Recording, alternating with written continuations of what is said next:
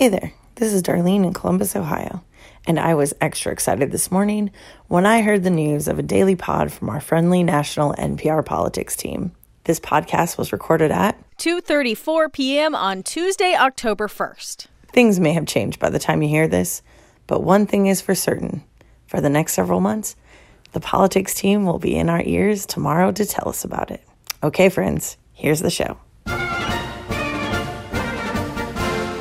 Did we pay her? Oh, we put out a request and we got like 45 timestamps. But please do keep sending them in because we have a lot of podcasts coming. Even if we're not paying you, please send them in. Hey there, it's the NPR Politics Podcast. I'm Tamara Keith. I cover the White House. I'm Danielle Kurtzleben. I cover politics. And I'm Domenico Montanaro, senior political editor and correspondent. So on this podcast, we have been talking a lot in the last week or so about the impeachment inquiry. But guess what? There is still a presidential campaign happening. Oh. Fundraising for the quarter ended last night, and today we've been getting some numbers. Danielle, can you run through those numbers? Right. The big headline numbers that our listeners may have seen out there are that Senator Bernie Sanders raised $25.3 million in the third quarter this year. So July through September. That is a lot of money. It rivals what he got in the third quarter of 2015, just as he was picking up speed. Aside from that, South Bend Mayor Pete Buttigieg got $19.1 million. That is a very good total. And Senator Cory Booker got $6 million. We should say we don't know what all of the big candidates got. They reported their end-of-quarter totals, but the FEC, the Federal Election Commission, will not come out with the exact data until October 15th. Okay, so we are going to dig in a little bit more on what Sanders and Buttigieg and Booker, what those numbers mean. But first, Domenico, why do we watch these fundraising reports? You know, in order to do things in a campaign, you need money. I mean, in order to hire staff, to run TV ads, to define yourself, you need money. And in fact, Bernie Sanders, lo and behold, right on the same day he releases this $25 million haul, he's out with the very first campaign ad of the 2020 cycle. For him. For him. Whether it was Wall Street, the drug companies, or other powerful special interests, Bernie has taken them on for us.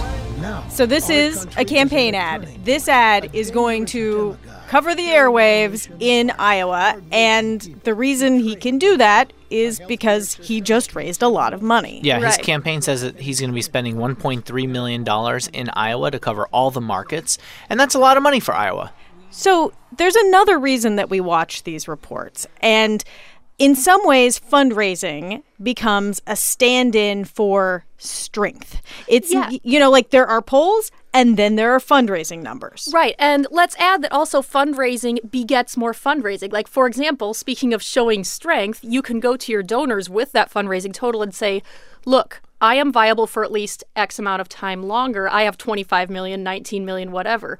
If you give money to me now, it's not going to be wasted because I'm going to be sticking around longer. I think it's also a very good PR move by the Sanders campaign in particular to be able to release this number today because we don't know what former Vice President Biden has raised. We don't know what Elizabeth Warren, the Massachusetts senator, has raised, the two people who have been leading in the polls just above Sanders. And there's been this narrative that's been taking place nationally to say that, well, Bernie Sanders is losing some momentum. Elizabeth Warren looks like she's passing him by. She might even catch or eclipse Joe Biden at some point soon. Bernie Sanders is saying, hold on a second, I'm here to stay. His people are behind him. He's got lots of grassroots support and continues to show that strength. Okay, let's move on to Pete Buttigieg. He raised this $19.1 million. Listeners of the podcast might remember last quarter, we were also talking about a blockbuster number from Pete Buttigieg. In fact, he raised more than any other candidate last quarter. Right. So this is showing that he, once again, like we said, he will be sticking around at least for a while. And, you know, to be honest, if you're looking at these numbers, you might be a little surprised just because this doesn't quite match up with the polls. But it shows that he does have enough people who are invested in him, quite literally here, to want him to keep going. I mean, when I've talked to a lot of voters, I've heard a fair number of voters. This is anecdata, but... Anecdata. Yeah, like people... I mean, so take this with a bajillion grains of salt. But the same voters who tell me I like Joe Biden are often the voters who tell me I like Pete Buttigieg. So that's interesting. Yeah. I mean, granted, you have a lot of voters who say I'll vote for any of them. But I am wondering if, you have voters who see Pete Buttigieg as a person to back if perhaps Joe Biden slips.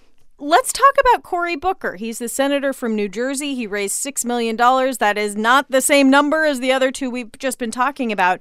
But his fundraising was a major focus of the last couple of weeks because his campaign had gone out and said, if we can't raise a lot of money in this closing couple of weeks, we may not be a going operation. He basically created the psychology of what you do in these creepy email campaigns, that he wound up being able to do that on television and saying it out loud. You know, those emails with the subject lines that are so annoying that are like, hey, dinner? You know, and you're like, what? Or the ones that are like, we're done. Yeah, like we're the ones doomed. that get ever more desperate. Trump is coming after me. We may not make it. Right? You raise that sense of urgency like Booker was doing to say, man, if I don't raise that $1.7 million, I'm out. And look at that urgency it created. He set a bar that he probably knew he could hit and then got the money. Yeah, he not only got the money, he got nearly $2.2 million in those last 10 days, well over that 1.7. As part of that pledge drive, if you will, at the end of his campaign. But the total was $6 million. Well, it means he's off dropout watch. Right. You know, I mean, he's made the debate stage. He'll be there. There are other candidates who may not raise the kind of money they need and won't be on the debate stage who we should watch for whether they're going to continue on. One other candidate who we haven't mentioned, President Trump. And we don't have his numbers yet, so we don't know what he's raised. But I can say that in the last couple of days, people on his campaign have been saying, well, impeachment's been really good for fundraising. They have been raising a lot of money off of impeachment. They've been running digital ads. In fact, a super PAC that is aligned with the president running digital ads going after some Democrats. This is a thing that they have expected. A lot of people on his campaign, and they have said repeatedly, good, let Democrats go after him for it. Now, that may be a spin in a way, but, the people who give you money are the people who have given you money. And this is a nice, easy way to go back to the base. We will get more specifics from them when they put out their full numbers. And obviously, we'll get even more specifics on both Trump and the rest of the Democratic field in the middle of the month when the numbers come out from the Federal Elections Commission. We are going to take a quick break.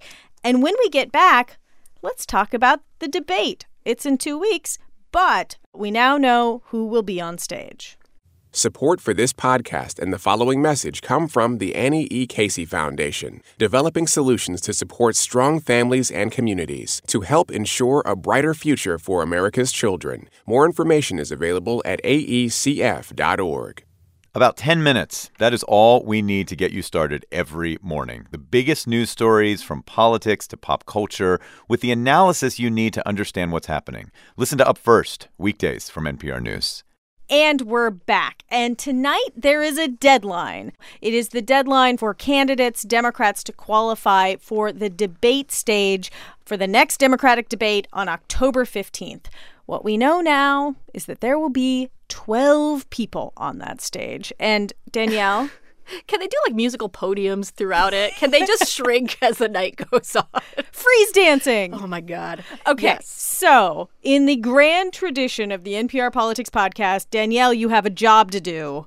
Who is going to be on that debate stage? Okay. Go. Here we go. All in one breath.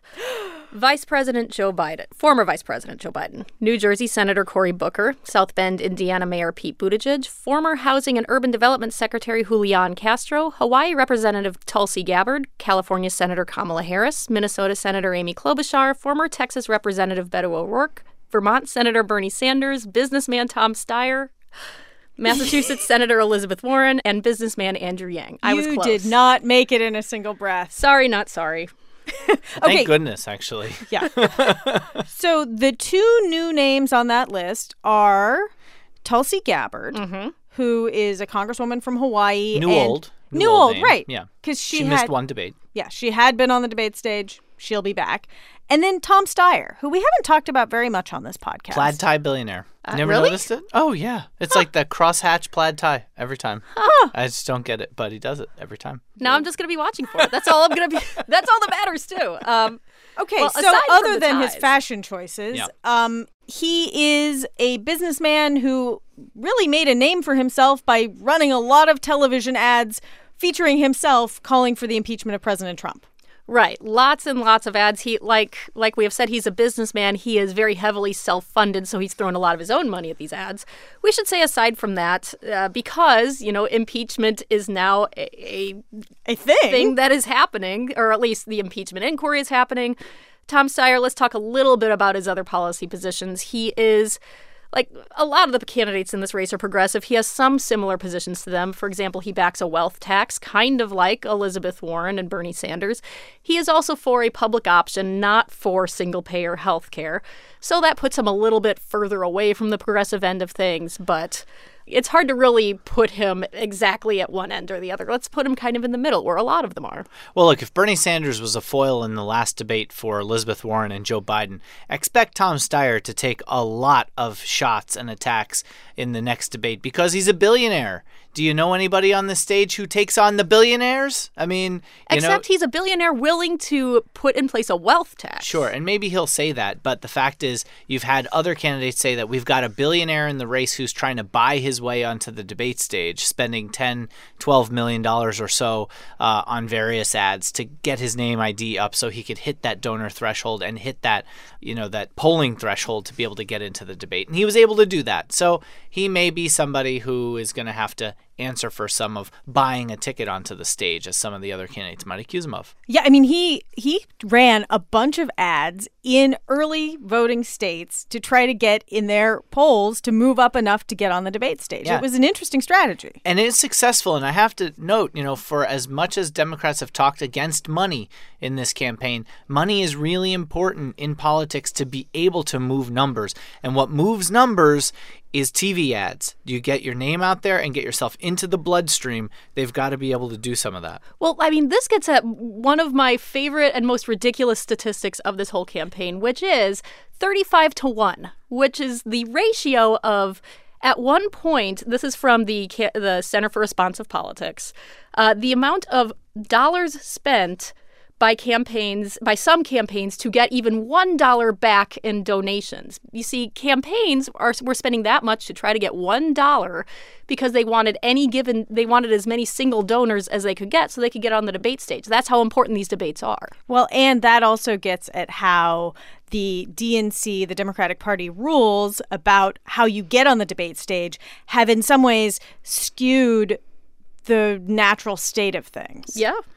I think we're going to see a lot of a replay of the last debate where you have the progressives with Bernie Sanders and Elizabeth Warren on one side, Amy Klobuchar trying to push the moderate lane, and it's just going to be a little more crowded on that debate stage. Frankly, I mean, I may be in the minority in this room on this, but I think having the 12 on the stage in one night, I'd rather watch that than two debates over 2 nights without having the top-tier candidates being able to square off with each other. Sure.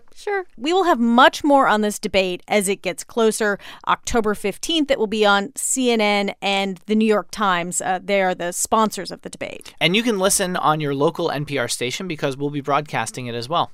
And one other thing before we go, there have been some developments on the impeachment inquiry front. Secretary of State Mike Pompeo has sent a letter to the House committees that are investigating, saying, among other things, that he considers their request to be an attempt to, quote, intimidate, bully, and treat improperly the distinguished professionals of the Department of State.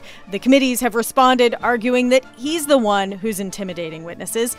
There will be much more on this to come, and we will be following it because, guess what? This podcast is daily now. We will be back in your feeds tomorrow with all the political news you need to know about. Until then, I'm Tamara Keith. I cover the White House. I'm Danielle Kurtzleben. I cover politics. And I'm Domenico Montanaro, senior political editor and correspondent. And thank you for listening to the NPR Politics Podcast.